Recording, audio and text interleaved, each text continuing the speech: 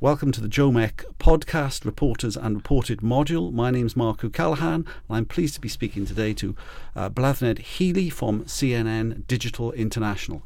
Blathnaid, you're very welcome. Thank you very much. Just for people who didn't see your lecture, tell me what CNN Digital International does and your role. So CNN International is, we are the largest bureau is based in London. There are 300 journalists and producers and editors and photojournalists and developers and, other people in many different roles who are based there. And my particular role in all of that is I'm the director of CNN Digital International for Europe, Mid East and Africa. A lot of the coverage for that region, which is very broad, a lot of it is led from London.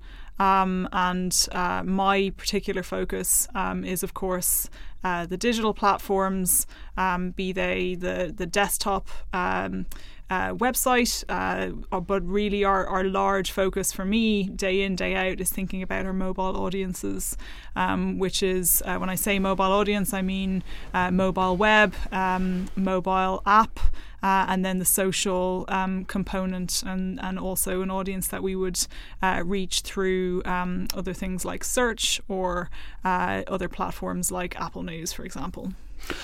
And what are the key components to be a successful digital journalist, and where they're different from a traditional mainstream media journalist, and where they're the same?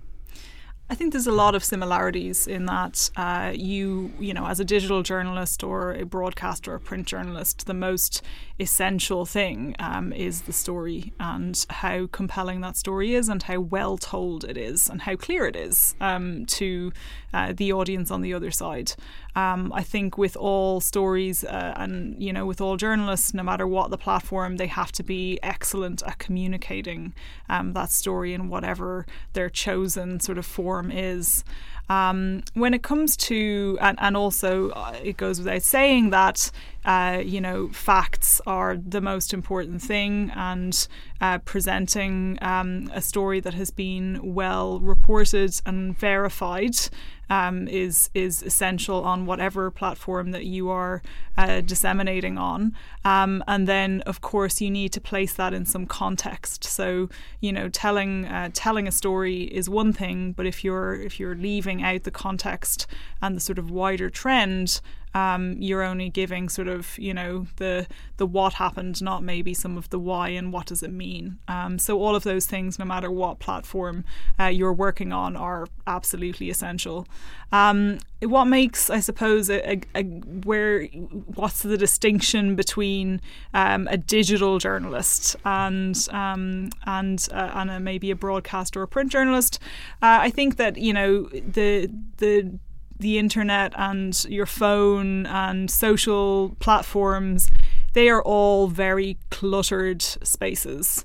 So, we are in, especially when it comes to the phone, it is incredibly hard to get people's attention unless you are really providing them with content and stories and reports and videos that are really reaching out and kind of pulling them into the platform. So if you're good digital journalism should be experimenting with different ways to tell the story. So one of the things that we talked about in the lecture today was using different forms of storytelling, using highly visual or immersive storytelling. So on phone, for example, a lot of the time that is using a vertical video, using portrait mode photography, which is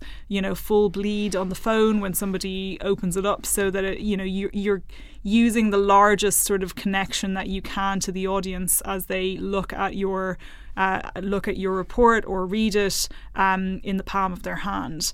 And the other things then that are just essential for a digital journalist, I mean, I think that and this, I guess, goes for really all journalists, doesn't it? That you just need a real sense of drive and a passion about what you do. You have to be curious about what the trends that are happening at a given point of time in technology. You have to be curious about the trends in journalism, to sort of keep a good eye on what your competitive set is doing, and to really strive to be innovative in how you are presenting things to your audience.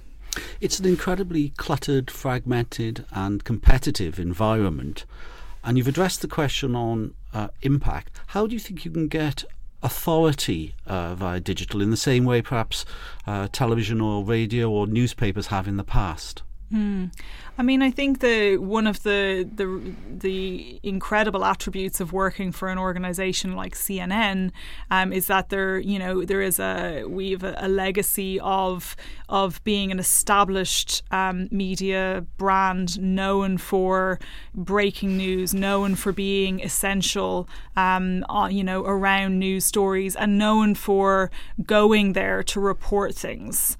And that getting close to the story is definitely a way that people can continue, I think, to have trust in media organisations. So, for example, I think probably a good example of this is the reporting that was done around the Libya slave story by Nema El-Bagir, Raja Razak and Alex Platt.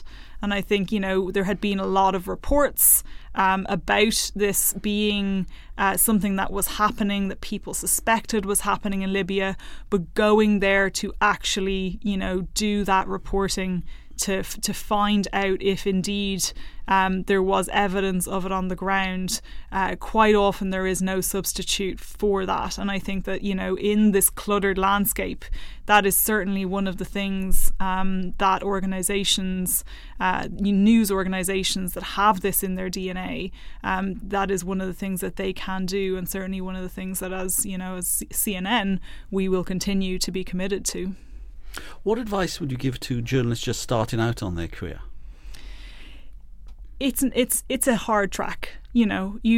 Journalism is not a 9-to-5 job. It is if you're going into news, that is. There are probably some parts of journalism that are more defined in terms of hours, but news happens at any point in time, day or night. So you need to be committed to it. You need to want to passion. Passion. You need to, I think, feel that this is something that you're in it because you are keen to tell these stories. It matters. That it matters. That there's a purpose to it. And that you're a conduit, you're not the story, that you're the conduit to bring that story through and to help to articulate it for people. I think that you need a very open mind, an interest in creativity in terms of how you present things to the audience, and I think a sense of.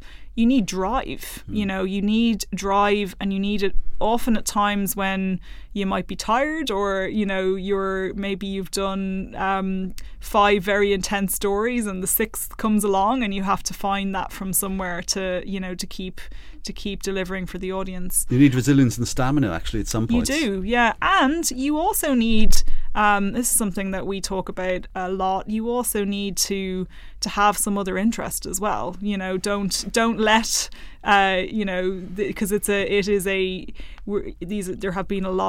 there will always be a lot of difficult stories to tell in the world, and I think it's important that you find that you have something else as well that you do in life that you enjoy, that you can that you can go to as a journalist, that is just a place away from the news.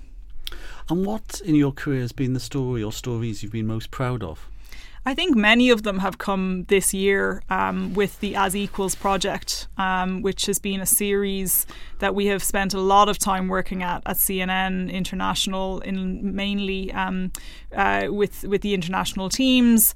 It is a series that is focused on gender inequality in the least developed countries in the world. It's been part funded by the European Journalism Centre, and I think that there have been several stories that have been just huge highlights for me, having the privilege to work on them.